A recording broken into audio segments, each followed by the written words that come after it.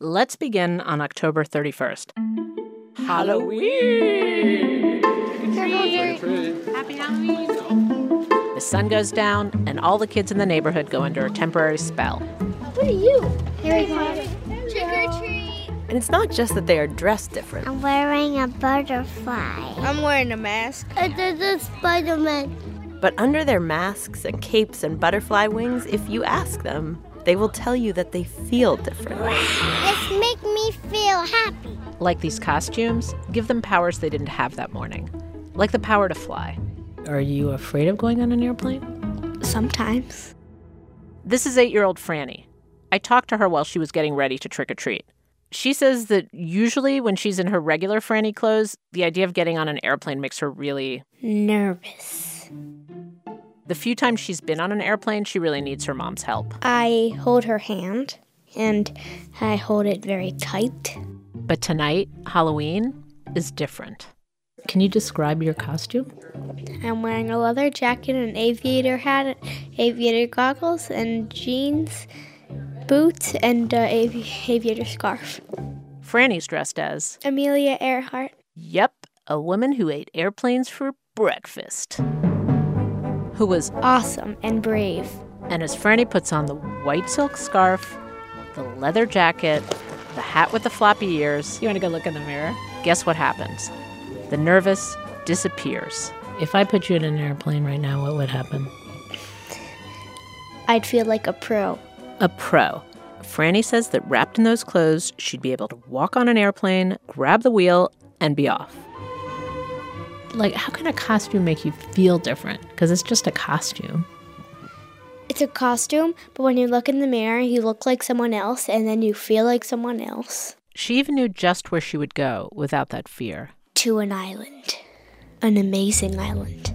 It would have 2,000 pools, and everything was a beach, and my house had a bouncy house in it. It would be amazing. Hi, trick or treat. You're Amelia Earhart. The fantasy lasted for a few hours, and then... Trick or treat. New toothbrush for you. Thank you. Yeah, thanks for being a representative from the world of adults, where teeth rot and fantasies aren't real, and Franny is not Amelia Earhart, and the clothing we put on our bodies does not have the power to change us at all. Or does it? This is Invisibilia. I'm Hannah Rosen. And I'm Lulu Miller. And today, we're talking about clothes and the surprising powers they have over you. Sometimes in ways that you want, like in Franny's case, but sometimes in ways you aren't even aware of and might not even like. And it's this last part we are really interested in, the unintended effects of clothes. How much can they really mess with you? To explore this question, we have something a little different today. We are bringing you 6 stories. 6 battles, really, of humans grappling with the power of clothes. We've got the case of the sunglasses, The silky knickers, the doctor's white coat, a hoodie, a Nazi's shirt, and a shoe that just might be powerful enough to alter the course of history. Maybe. As you listen, you decide who's really in control.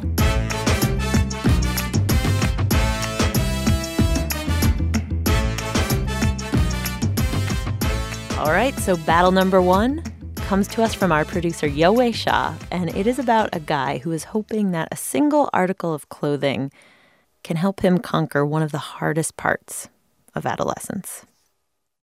The first plan he tried was a jacket, one of those olive green army coats. It was the early 80s, and Cass was hoping the coat would protect him. You had all of these Vietnam vets returning, and they were all having flashbacks and stuff, and they were unpredictable. So I figured that if I wear this jacket, they're gonna start thinking that I'm crazy, and you don't want to mess with the crazy guy. And growing up, Cass Frankenstein didn't want to be messed with. He was a small kid trying to make it through school on the south side of Chicago. He didn't play sports, and he had what he thought was a terribly dorky birth name. What's wrong with Albert Melvin Frank III? Plus, he wore glasses that framed cartoonishly sweet puppy dog eyes. So as you might imagine, he got picked on a lot. There was a lot of tripping, and people would take like both hands on a textbook and it'd whack you right in the back of the head with it. Every day was like a game of chess, a series of careful strategies that sometimes went right and sometimes went wrong. I would try to make myself invisible by walking behind taller people. You have to see where they are, and you have to be able to see around you the entire time. And then, when Cass was 13, things got even worse. Oh, Jesus. A kid was making fun of him, which, okay, wasn't that unusual. But this time, Cass decided to do something about it. And I looked at him and said, do you want to do this? You want to go? And I throw my bag down, flump, ready to go, and he sucker punches me, pap, right in the face. And instead of throwing punches, it's funny, I'm looking at things. I'm looking at the light poles, and I'm looking at the snow on the ground. I'm getting hit the whole time, and I'm like, looking at all this stuff because I can't look in his face. But this was actually not the worst part. The worst part came later, after he had dragged himself home through the snow and crawled into bed, and his mom came in. Who'd you get in a fight with? And with a look of disgust on her face, delivered a message. You let him beat you up? If you ever come in this house again and you lose a fight, I'm gonna get you. You hear me? You hear me? And this is when Cass decided to turn to clothes. Right. Which brings us back to the jacket. If I wear this jacket, they're gonna start thinking that I'm crazy. Cass had seen a movie about a kid whose classmates thought he was a psychopath. And in this movie, the kid wore an army jacket. So one morning, hoping to scare off his classmates, Cass zipped on his dad's old army jacket. Okay, picture this. Okay. Took a deep breath and walked into school. And totally didn't work. I mean, if you grow up in the south side of Chicago, the last thing you're worried about is a Vietnam vet. You just look like you're broke. You look like you're poor. But like many of us, he was convinced that the right article of clothing could transform him, make him someone unpick-onable. Yes. So he tried a pair of motorcycle boots, a pair of trendy Air Jordan sneakers. Oh, yeah. Even a varsity leather jacket. And then one day, Cass was shopping for new glasses, and he noticed a pair of large tinted frames in the glass display case. They went from dark magenta at the top to warm pink at the bottom, and he wondered, could these be the answer? In the black community, guys that wore sunglasses, man, they were sharp. They were cool. A few days later, Cass showed up at school wearing the glasses, and as he walked through the hallways, he heard something new. Cool glasses. Man, those are cool glasses. How are you gonna get away with wearing those glasses at school? That's out of their prescription. And that's it. That was it. It ended. Usually it doesn't work this way.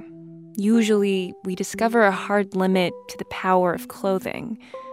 But for some reason in Cass's case, all of the tripping, all of the textbook slapping, all of the hiding of clothes in the locker room and spitballing, it just stopped. With those tinted frames hiding his eyes. I was like a ghost almost. And I know that sounds strange, but it was like people did not really notice me. Problem solved. But maybe problem solved too well? These are good for the nighttime. These are nice little round ones. Which one is your favorite pair, if you had to choose? Let's see. I would say these. These because these are just like a mask. They're just so dark and... Cass is 48 now, and a lot has changed since high school. He has tattoos, he's an artist, had a somewhat popular underground comic in the 90s, and for many years, his day job was working as a custodian for UT Austin. But what hasn't changed in all these years is the sunglasses. Wear them when I'm laying down in bed. Yeah, everywhere. He wears them whether he's outdoors, whether he's indoors, whether at the grocery store, or going on a date. Would you wear them during sex? I have. Cass is that guy. He wears the sunglasses all day and all night. And yes, sometimes when he walks by, strangers sing the song. It's annoying, yeah. But Cass doesn't care what people think, because he genuinely believes that sunglasses have a kind of magical power. He's even written a paper trying to quantify and describe just why they work so well, which is how I found him. In the paper, which he shared with the psychology department at UT, he talks about the ability of sunglasses to protect bullied kids. Number one, by avoiding pack placement, you tend to avoid male conflict. It's a careful psychological parsing of how wearing sunglasses changes the emotional dynamics of a situation, how shielding the eyes can provide cover to people who need it. You can't see a person cry if they're wearing dark glasses. But also how sunglasses can give anyone special advantages over those who choose not to wear a mask on their face. 4, you have the ability to scan your surroundings for females without appearing to do so. It's like being able to look at the world through a telescope or from behind a wall. It's hard to overstate the belief Cass has in the power of sunglasses. To give you some idea, he's so devoted to wearing them that 2 years into his second marriage, he didn't remember that his wife Beth had blue eyes, not brown. Which made me wonder, is there anything about wearing sunglasses that Cass, in his conviction, can't really see?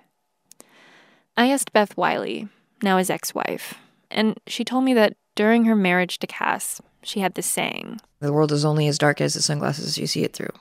Beth seemed to think that constantly wearing the sunglasses had actually colored the way Cass saw the world, given him a darker view. She said the sunglasses often made strangers and even her friends more standoffish towards Cass, which perhaps led him to seeing more of the negatives in others. I think that's always there more. I just felt like I just spent a lot of the relationship preparing myself, for people to be assholes.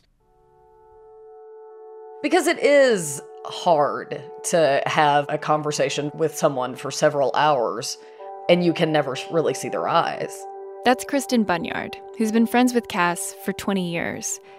I asked her if it was possible the sunglasses were keeping him in a brutal high school version of the world, imprisoning him there in a way, and obscuring the truth that, grown-ups are generally way nicer than kids. I mean, at the risk of sounding rude or insensitive, nobody is bullying a 50-year-old guy, especially not in Austin. And I think that the majority of the people that he surrounds himself with now, it's all people that love him. And he is safe with all of us.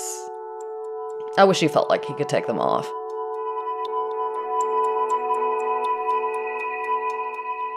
Back in his apartment, safe from the outside world, I brought these ideas to Cass. Told him that some of the people I talked to, some of the people closest to him, do feel like the sunglasses are a wall. And at first, he denied it. The only reason they want to see my eyes, see if I'm lying to them. That's, I would think. I kept pushing him, though, until finally he got exasperated with me. And he came up with his own kind of test. Do you know what I mean? Well, I don't know. Take the glasses off and I'll talk to you, so you can see if there's any difference. Now, Cass placed the sunglasses carefully on the bed. And suddenly, there was a transformation. The person I saw in front of me had fluttering eyes with curly eyelashes. The man who just a moment ago was so sure of himself now looked naked and vulnerable. Even his voice had changed. As I said, that when I try to look at people when I speak, I get kind of flustered if I'm not wearing the glasses and I don't know exactly what to say. It's because my shield is down. So it's a matter of their comfort over my comfort. We talked for 30 more minutes without the sunglasses on. And then the interview ended. Cass put the glasses back on. And once again, everything changed. He was back to cracking jokes, dancing, even singing. I love the dark. I adore the darkness. With his glasses on, he stood outside his front door, and he seemed prepared, excited even, to venture out. Look at that thing. Yeah. It's amazing. Yeah. Let me get the jacket here so you can carry my stuff.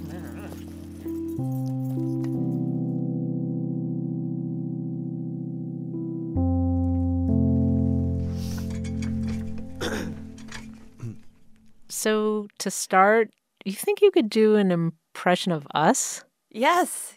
Will you do that? Oh, yeah. Clothing. What is clothing? You know, Lulu, I mean, clothes. I know, I wear them sometimes too. Our voices are really similar. I know. We might as well just be the same person. And then there's some soft piano. There'll be some soft piano. Okay, I'll get you going. Dun, dun, ding, dun, dun, dun, dun, ding, dun, dun. This is comedian Will Franken. He's from Missouri but lives in London now. And he's a tall guy, about 6'5", known for doing these absurdist impressions that are almost like a stream of consciousness. It's like being inside his head with a lot of characters. A recent study put out by NPR News shows that the majority of people who listen to NPR News don't know what's being talked about or discussed or even care. I just thought it was something nice to put on while I did my yoga. That might be true. Ouch. And as you've just heard with that NPR impression, one of his favorite targets is the media. Today we are talking to survivors. Survivors of tragedy and survivors of grief.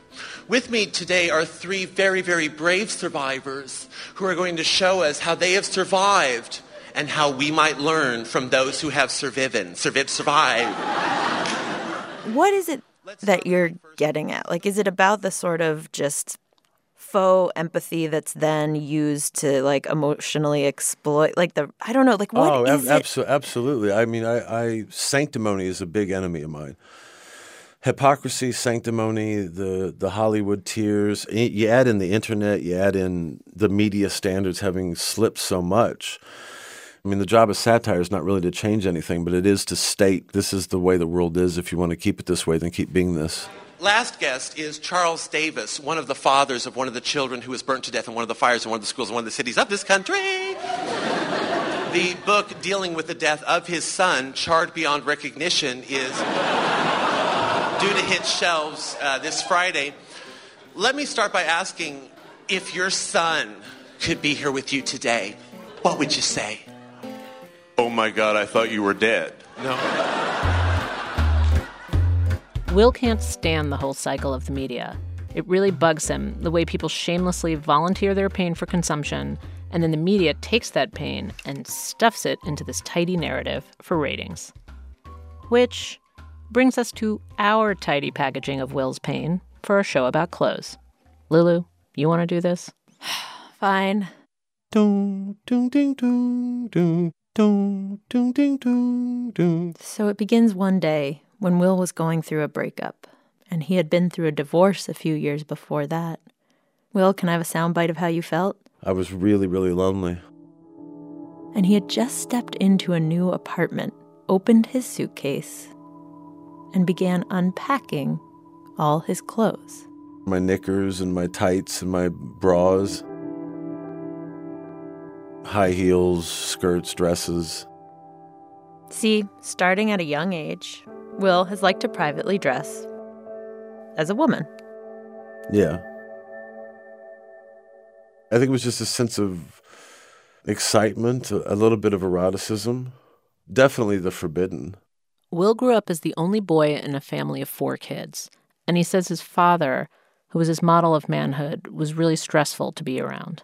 So when his sisters wanted to play with him and dress him up when he was 5 or 6 years old, Will says it felt good.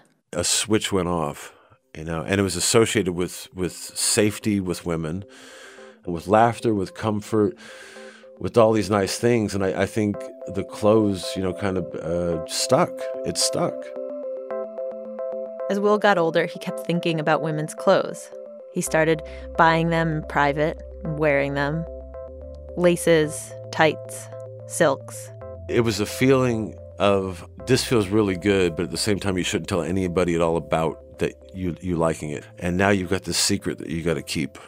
Is it kind of about like feeling like, oh, I'm touching the girl? Or is it like feeling like you become a woman or you're getting this intimate access to a woman? I think that's what it is, intimate access to a woman, as well as feeling a side of the world that by virtue of your biological sex, you're not supposed to. For me, there was a lot of excitement in the fact that this was like taboo, and I like the deviant aspect of it. But that day, with his suitcase open and his clothes spread all around the apartment, Will wondered if there might be more to it, if the clothes might be able to do more for him, soothe this feeling that he had of being off somehow, of his relationships not quite working, of loneliness. So Will decided he was going to wear the dresses and the floral blouses all the time in public. It was definitely and there was a little bit of optimism, too. Like, you're in England. This is the land of Rocky Horror Picture Show, David Bowie. I was willing to explore a path. He gave himself a new name, Sarah. How would you describe your style? Can you just paint a picture of an average outfit? Yeah, it was usually slightly above the knee skirt, whatever top I happen to have ready that day, the black wig, either black flats or these pink Converse I had, and black tights. I mean, did you pass? Of course not. I'm 6'5". It really became like a convoluted version of Tootsie, except everybody knew that I was a man. Living as a woman, as Sarah, meant also performing comedy as Sarah. I'm Sarah. And I'm Dippity. And we are Serendipity. I should introduce Dippity. In case you don't know, Dippity is the imaginary clown that travels with every comedian. And whenever there's something misfortunate happen in your life, he always says, "What's your catchphrase, Dippity?" "Hey, it'll be plenty of material for your show." That's right. Because when I got divorced in 2007, my wife left me because I smoked marijuana all day and watched all the movies and never paid attention to her emotional needs. You said, "It'll be plenty of material." That's right. And as a 6'5" transgender woman, the world was suddenly giving her a lot of material. Like we were sitting down having a coffee earlier, and these two guys come up to us, and one of them asked me directions to the bus station. So he's looking at me, and I'm polite, I said, "Do you know where the bus station is?" And I was about to say, "Oh, you mean Piccadilly Gardens?" He goes, "I'm not talking to you, you're a man!" Then he turns to my friend as if she's in a show. "I'm not talking to you either, you." Like, insane, but it's almost like he thought even my words would be tainted with some disease. Sarah's comedy started tipping towards the confessional style, the kind of personal storytelling that Will hadn't liked that much.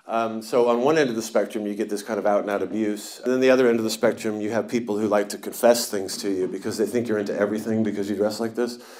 So I usually get old women at bus stops will come up to me and say, "Did you know I had a lesbian lover one time? We took a holiday to Tenerife. And this was in the 70s when lesbianism was quite new." And the more Sarah performed, the more the press started noticing. Ladies and gentlemen, please give a very warm welcome to Sarah Franken. This was 2015, and lots of news was happening around transgender issues. Caitlyn Jenner had just been on the cover of Vanity Fair.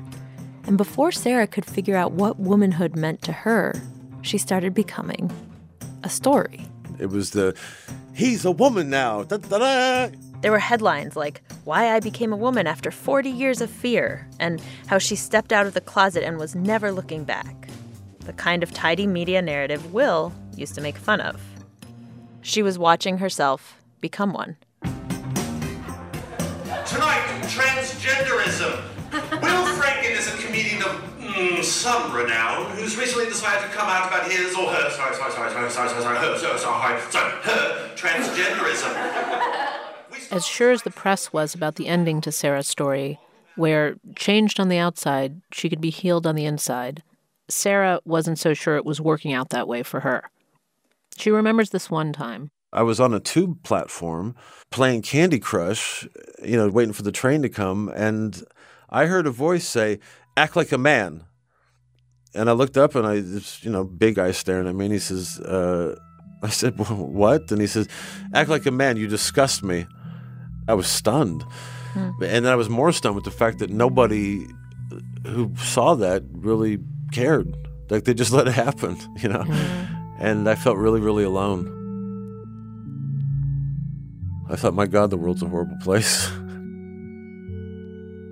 She would feel okay when she was with her friends or performing in a theater. But otherwise? The whole experience was like I can't remember that childhood game where you're on home base, so you're safe. And it felt like that. I felt like I was always trying to get to home base. Like tag. Like tag. Yeah, if I could just get here, I'm in a theater. Nobody's going to hurt me in the theater. And I found anytime I was alone, I was just terrified. And a lot of times when I was with people too, I almost wanted to apologize and say, "I'm sorry you have to be with me," because, I invite all this stuff. So you're like a bullseye, basically. Yeah, exactly. And as the months ticked on, 5 months in huge floral dresses, 6 months. The being stared at constantly, I just, I was in a constant state of paranoia and defensiveness. And I was really, really lonely. And one day, about 7 months into wearing the wig, the dresses, the earring, the lipstick, the tights, Sarah realized. I didn't care anymore. You wore it yesterday, who cares? Put it on again. Let's get this over with. Like they lost the fun? They really did, yeah. It's funny, I guess if part of what you associate with clothes is like they're transgressive and it's this big secret, maybe, you're out there as Sarah all the time. It's just not so transgressive anymore. No. And I transgressed the trans community. And because I didn't reach the conclusions they reached, they're very, angry about it. Because Sarah went back. She packed up her Sarah clothes and went back to being Will. He now lives in dresses as a man, mostly band T-shirts and jeans. And at a time when transgender acceptance is still so new, it's maybe not that surprising that people in the trans community were upset by Will going back. There were people on the internet who called Will a poser and a tourist, and maybe worse, that he was giving bigots ammunition, because trans activists worry that Will's story implies that being trans is a choice for everyone. So you're like a traitor. I'm a traitor, absolutely. Worse, I'm an individual. And if there was an equivalent of Uncle Tom, I think they'd probably call me that for the trans community. They thought the whole thing was a stunt, which it wasn't. It was a process. And I think I knew about 3 to 4 months in that it was just the clothes. But I was open to the idea that it wasn't just the clothes, if that makes any sense. It does, but it does make me wonder back, like, what are the clothes giving you? Well, it's escapism, I think. Like taking a trip. You're not there to some extent, I go through so many identities in my shows. There's just identity after identity, and they're really short-lived. And, like I'm so lonely, like I do voices. And I sometimes wonder if that's what Sarah's about, like a substitute woman, Wait, or yeah. I what do didn't you mean? follow that, Yeah, something to fill the loneliness. like someone who wasn't you. Yeah, or just feeling like I'll never meet anybody, so why not just be Sarah? So were you more lonely as Will or as Sarah, or did you just discover, Sarah didn't ease the loneliness? Like, what was the discovery? Yeah, I definitely discovered Sarah didn't ease the loneliness. I'm happier that I'm lonely now, but as Will, if that makes any sense. Yeah. The lesser of two lonelies. The lesser of two lonelies. I mean, I was thinking maybe like the end is that idea that choosing the lesser of two lonelies. That's a good way of looking at it. So you're down with that last line? Yeah, I'd be totally cool with that. Absolutely. I suppose in the end, it was the lesser of two lonelies.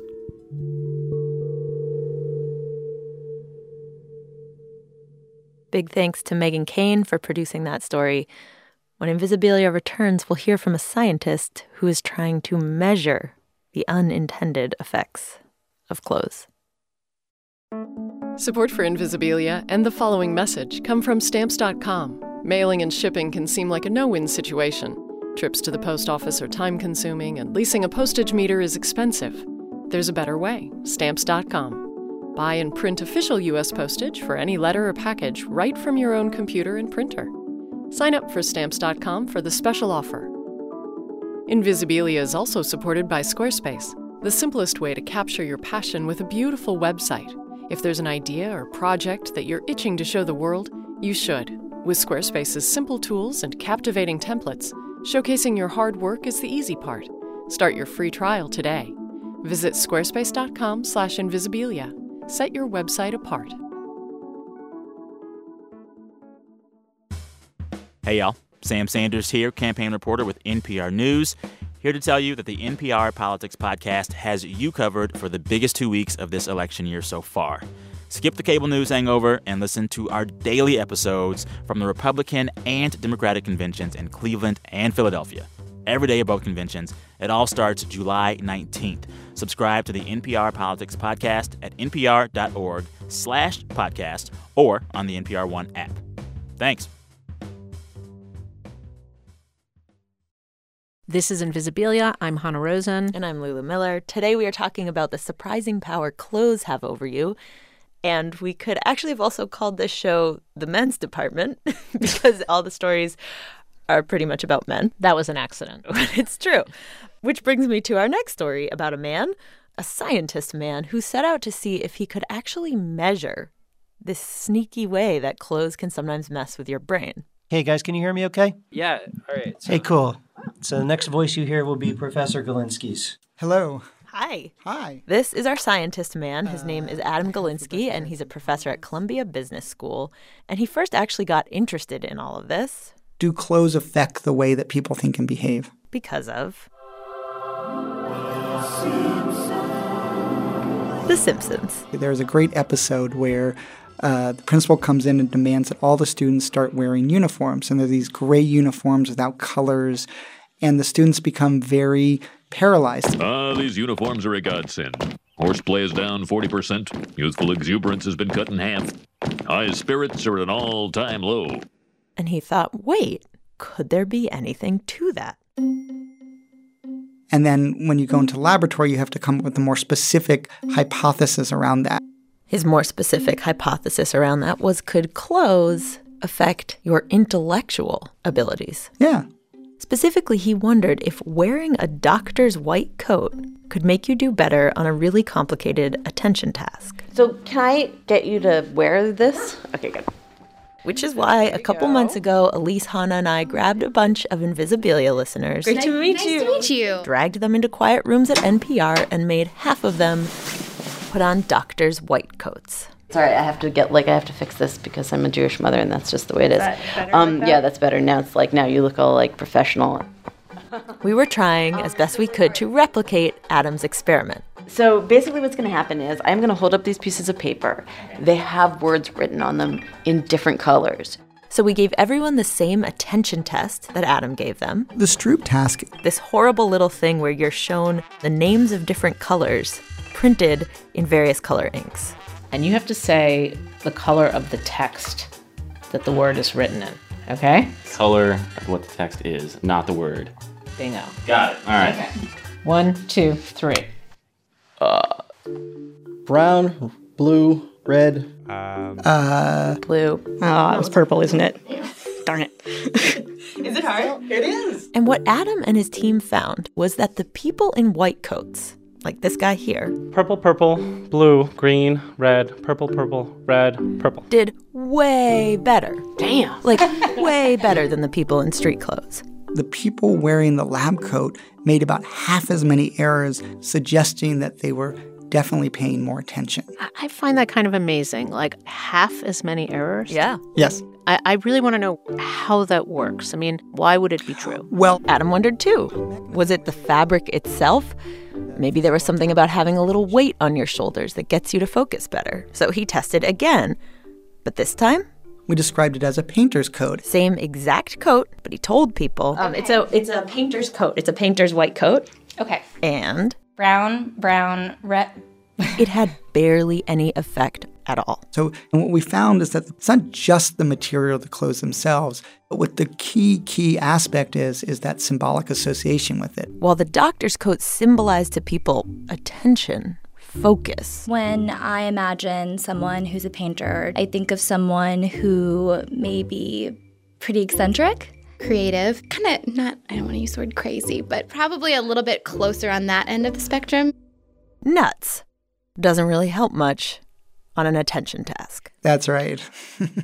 And the final odd thing that Adam found is that if you simply look at a doctor's white coat, you don't get the effect.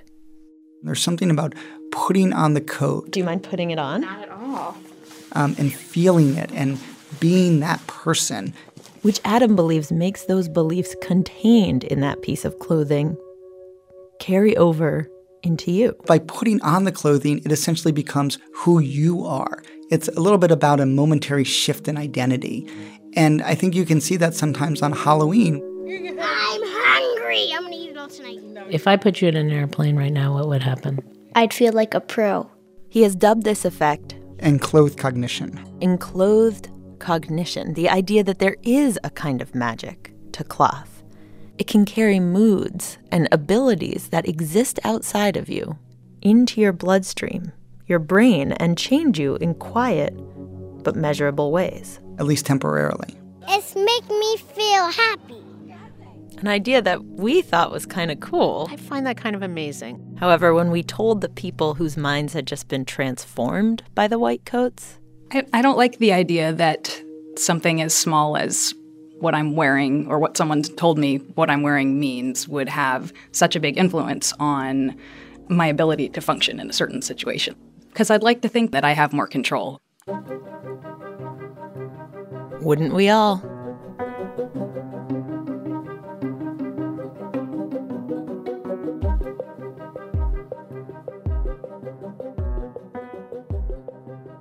All right, so now we're going to see just how far we can push this. So we've learned the clothes can boost your intellectual performance. But can they save your life? Check. This is Chenjerai Kumanyika, a professor of communication at Clemson University and also a social justice activist. I'm visiting my folks, so there was some all-brand on the scene. I'm good on fiber. And for many years in the 90s and early 2000s, he was in a hip-hop group called The Spooks. I was just listening to The Spooks. Oh, man. Were you watching the YouTubes? I was mostly noting, what you were wearing, since we're going to talk about that. There's a lot of leather.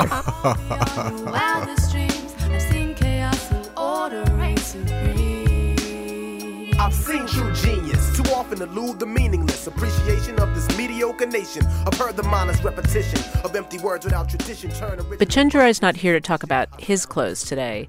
He's here to talk about a conversation about clothing that he's been hearing his whole life, and that drives him crazy. What is okay for a black person to wear? Remember this version of it? I think the hoodie is as much responsible for Trayvon Martin's death as George Zimmerman was. I mean, there'd been some crime in this area, and the criminals were wearing these hoods. We're still hearing about the hoodie. There is no evidence that race had anything to do with this. For Chenjerai, and most people he knows, the idea that a hooded sweatshirt, or really any type of clothes, could be responsible for an unarmed black teenager's death. It doesn't seem like reality any more than the idea that not wearing a short skirt could protect you from rape. You know, it's like this slick move where we should be thinking about the system, but now we're thinking about the individual. So conversations that go down this road, talking about what clothes African Americans should wear or shouldn't wear, they're really hard for him to tolerate. And when it's coming from other African Americans, I just think they should know better. You know, let's not talk about clothes. We gotta fix this system. So when Chenjerai feels a connection with someone and then finds out they feel differently about this clothes thing, he just avoids that topic. It's kind of like, I'm just permanently at Thanksgiving dinner. But then it's like I never get to have the conversation. And so I've just been carrying that frustration around. Until I met this family near my town in South Carolina. So this is my nice suit right here. I don't wear that a lot. Khaki jeans. Usually wear that when I go skating. So this is Jay Wise. He's a high school student, African American. He's tall and thin, kind of like he's just growing into his body. Don't wear that either. We're flipping through Jay's closet. He's got jeans in there. More jeans. Various kind of like dress shirts. Dress pants. At a certain point, he like pulls out like a gray muscle shirt. Well, that would be uncomfortable for me. I wouldn't want him to wear those sleeveless shirts. That's Benita Wise, Jay's mother. Yeah. Why not? Because they just don't look right. I just don't like them. You don't like it when people show off their muscles? I just don't like it. And then Jay pulls out his favorite yellow hooded sweatshirt, puts it on, and throws the hood up. You probably don't want me wearing that either because you said something about that.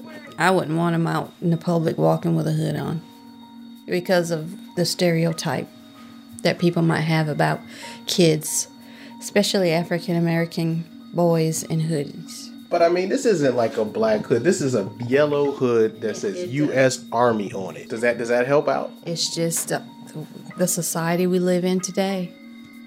Somebody would look at him and think that he's up to no good. So I'm listening to Benita, and she would never say that a hood was to blame for Trayvon Martin's death. But when you press her, she has these really strong beliefs that black people ought to behave and present themselves properly. And it just all seems like wrapped up with this whole respectability politics thing. I think it's disrespectful to walk down the street with your underwear showing. I think that is a representation of the thug look. What do you mean by you said the thug look? Oh, gosh. The gangster, I'm in a gang, I'm ready to fight. I felt like Benita represented everything that bothered me about the way some black people start looking at each other and ourselves through white people's eyes. I really don't think that a AV student, I don't think he would show his underwear. But what does it have to actually do with their intelligence? I don't think they would. I don't think an intelligent kid would do that. Listening to her, it seems like instead of trying to change the system that never really was fair, she's passing these rules about how to dress down to her son. And I just felt this anger come up, It's like I really just had to breathe. Can his clothes protect him? Yes, I think so. I think they can. And if you look at it, Benita's position really has affected Jay's life. When Jay was in middle school, one day he came home, his pants, they were kind of sagging. So I think he would leave home one way, and then when he got to school, he was letting them sag just a little bit. A little Not bit. like a deep sag. No, just a little bit. So right. So he can kind of fit in. So that's why we decided to take him out. Now, Jay says he never sagged his pants, but either way, he was homeschooled for almost 3 years. I didn't want him to fit in. Now he's back in school, but he's still following his mom's rules. And he says he wants to become a police officer. If I'm out there, I will try to act different and have people change their mind about police instead of trying to be the standard police officer that's sort of dehumanizing, and actually try to talk to people. You listen to him, he thinks he could change the world. But he's just got a lot to learn, and I think it will come with age. Right now, he's thinking like a child. So Benita thinks Jay is naive, but honestly, I think she's naive.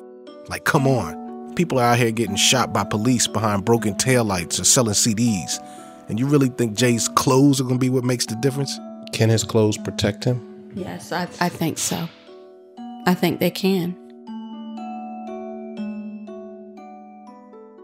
But then something strange happened. After we had been talking about clothes and race the whole evening, it's like Benita was a little tired, I was tired. And we went downstairs so I could interview her again. And she was just like, look. I mean, I've seen too many moms on television crying because, they've lost their child. And I don't want that to be me. Yeah. Even though I have a good kid, but they say their kid was good too. The truth is, she's like, I don't think that the clothes really can protect him, but I don't know what else to do. I mean, it sounds hypocritical, but what else do you do to protect your child? When she said that, I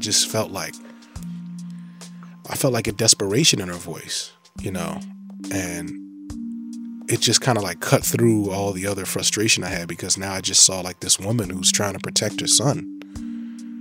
And it just hit me like directly in the heart, you know. And even thinking about it now, I feel a little bit choked up, because it was like she just, you know, she's just trying to protect her family, you know, and so many people are in that situation. And so I just, you know, we just were in the same space at that moment, like the same emotional space. And I realized Benita understands the systemic forces too. She's not naive about the forces that are arrayed against Jay. In fact, she's like so conscious of them that she's really just trying to find a way to protect Jay, even if it isn't totally rational. You don't want to kill his dreams, right? Like here's somebody who believes in himself. It's beautiful. But you want him to be prepared. It's sad, but that's just the way it is. I mean, he's a smart kid. But at the end of the day, he's still an African-American male.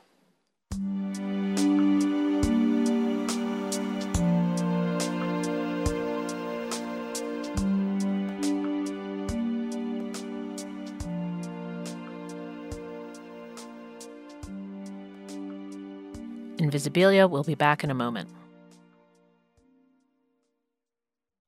Support for Invisibilia comes from SoFi. SoFi is helping people with student loans save money and get out of debt faster. Refinancing student loans saves members an average of $19,000 and sets them up for success with great perks like career coaching.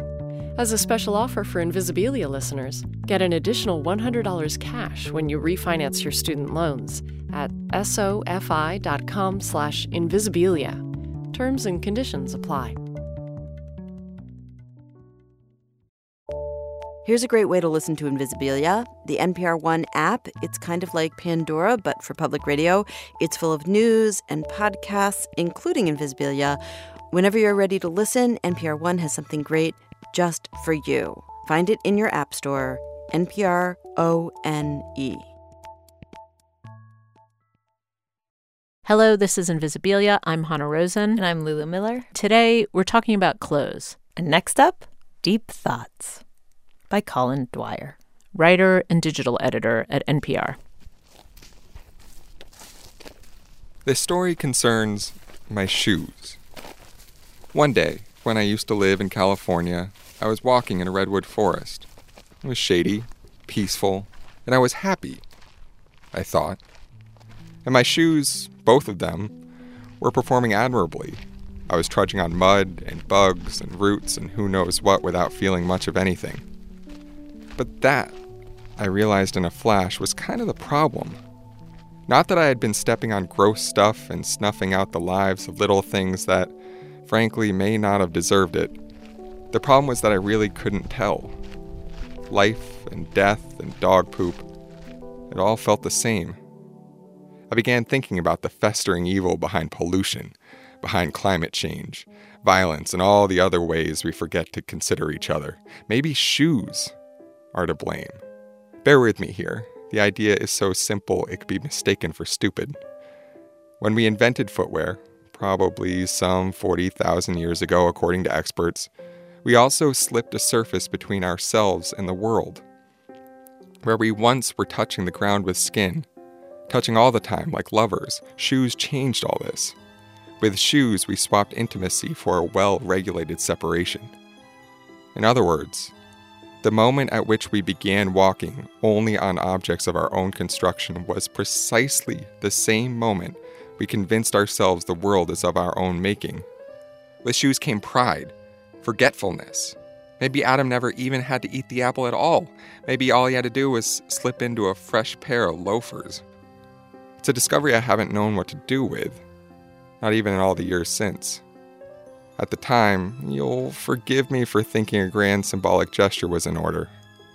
I unlaced that poor, faithful shoe of mine. I wiggled out of it, wadded my sock inside, cocked my arm behind my head in a pose I was sure looked heroic, and with the great weight of all humanity's evils on my shoulders, I threw that shoe, that sad proof of all we lost, as hard as I could, as far as I could. It might have flown for miles if it hadn't hit the tree in front of me. The shoe gave out a defeated plop, The tree tossed off a few splinters. I know, because when I put it on a few minutes later, I could feel a few wedged deeply in the sole.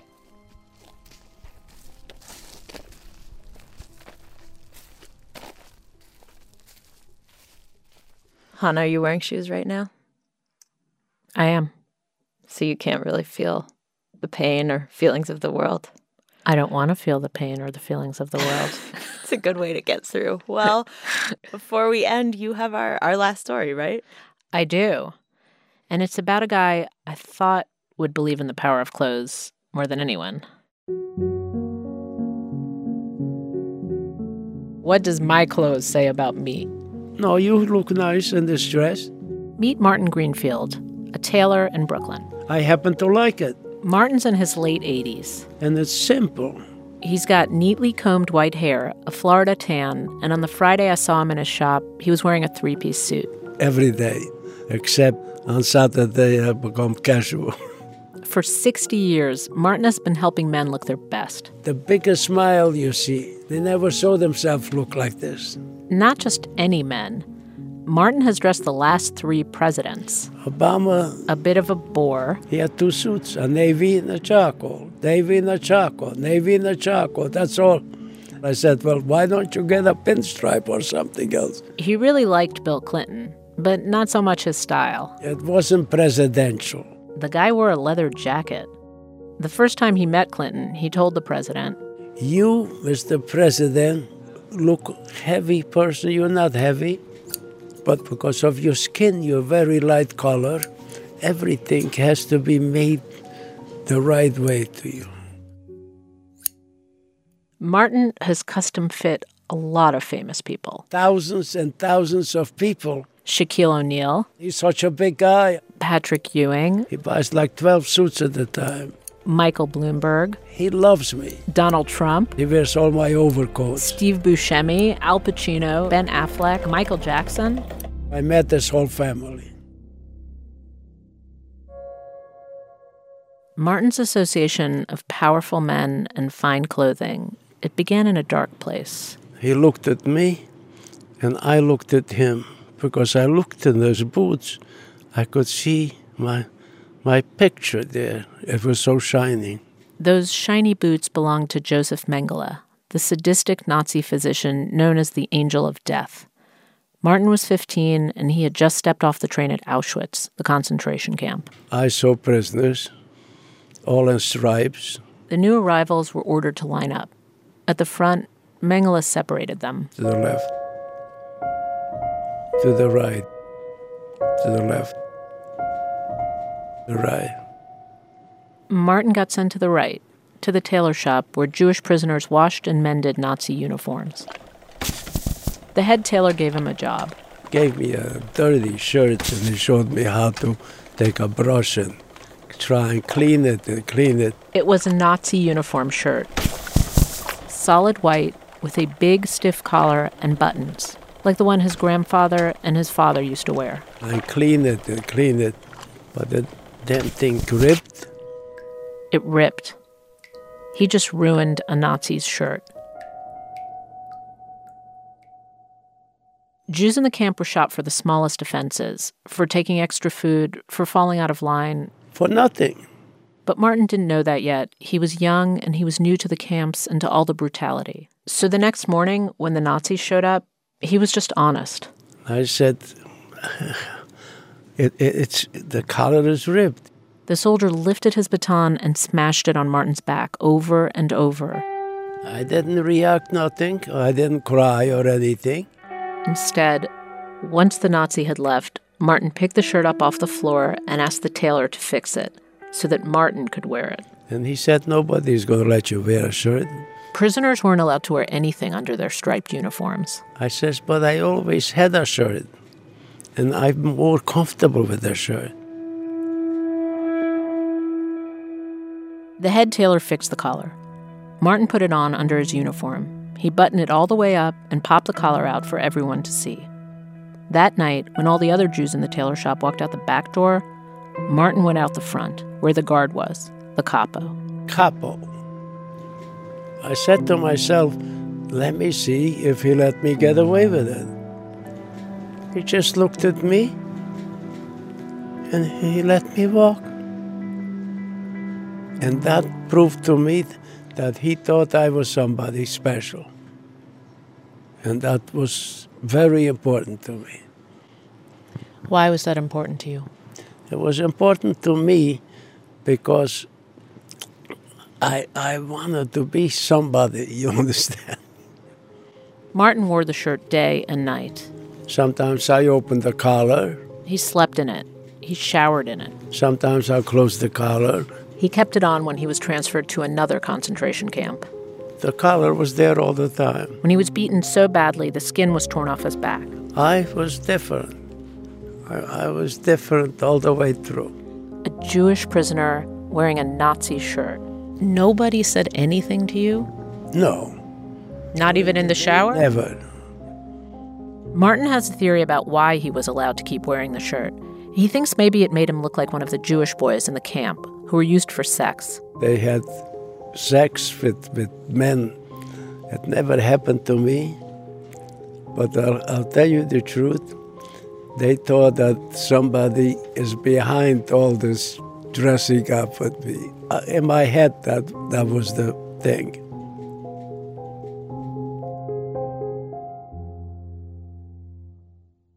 He kept it on until April 11th, 1945, the day Eisenhower liberated the camps.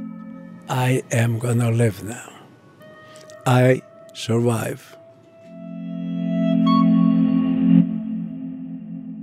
Would you say that the shirt saved your life?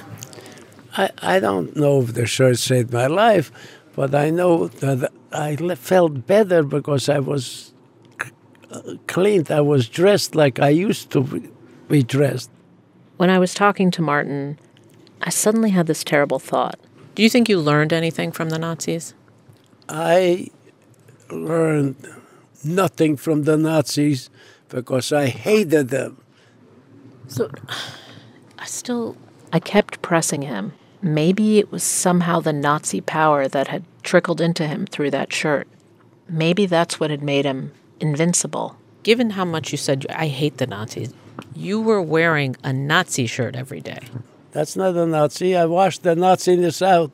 It was down in the water, in the soap. Finished. It was my shirt. And you don't think it saved you? The shirt has too many questions about the shirt. The shirt was just a shirt to me. That's it. Martin, the man who dedicated his life to clothes, was adamant. The shirt held no secret power. It wasn't the shirt that got him through any of this. It was something else. Something the writer Primo Levi has written about. Levi believed that the Nazis maintained their power by reducing unique individuals to anonymous things. One in a generic series, numbers, Jews. This is what allowed them to kill so easily. And yet, there was Martin, collar flipped, defiantly asserting every single day, I am not a number. I was somebody special in my heart.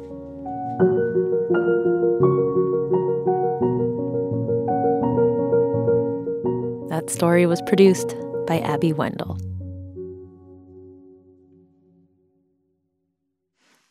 Lulu? Yes? Shirtless dance party? Naughty!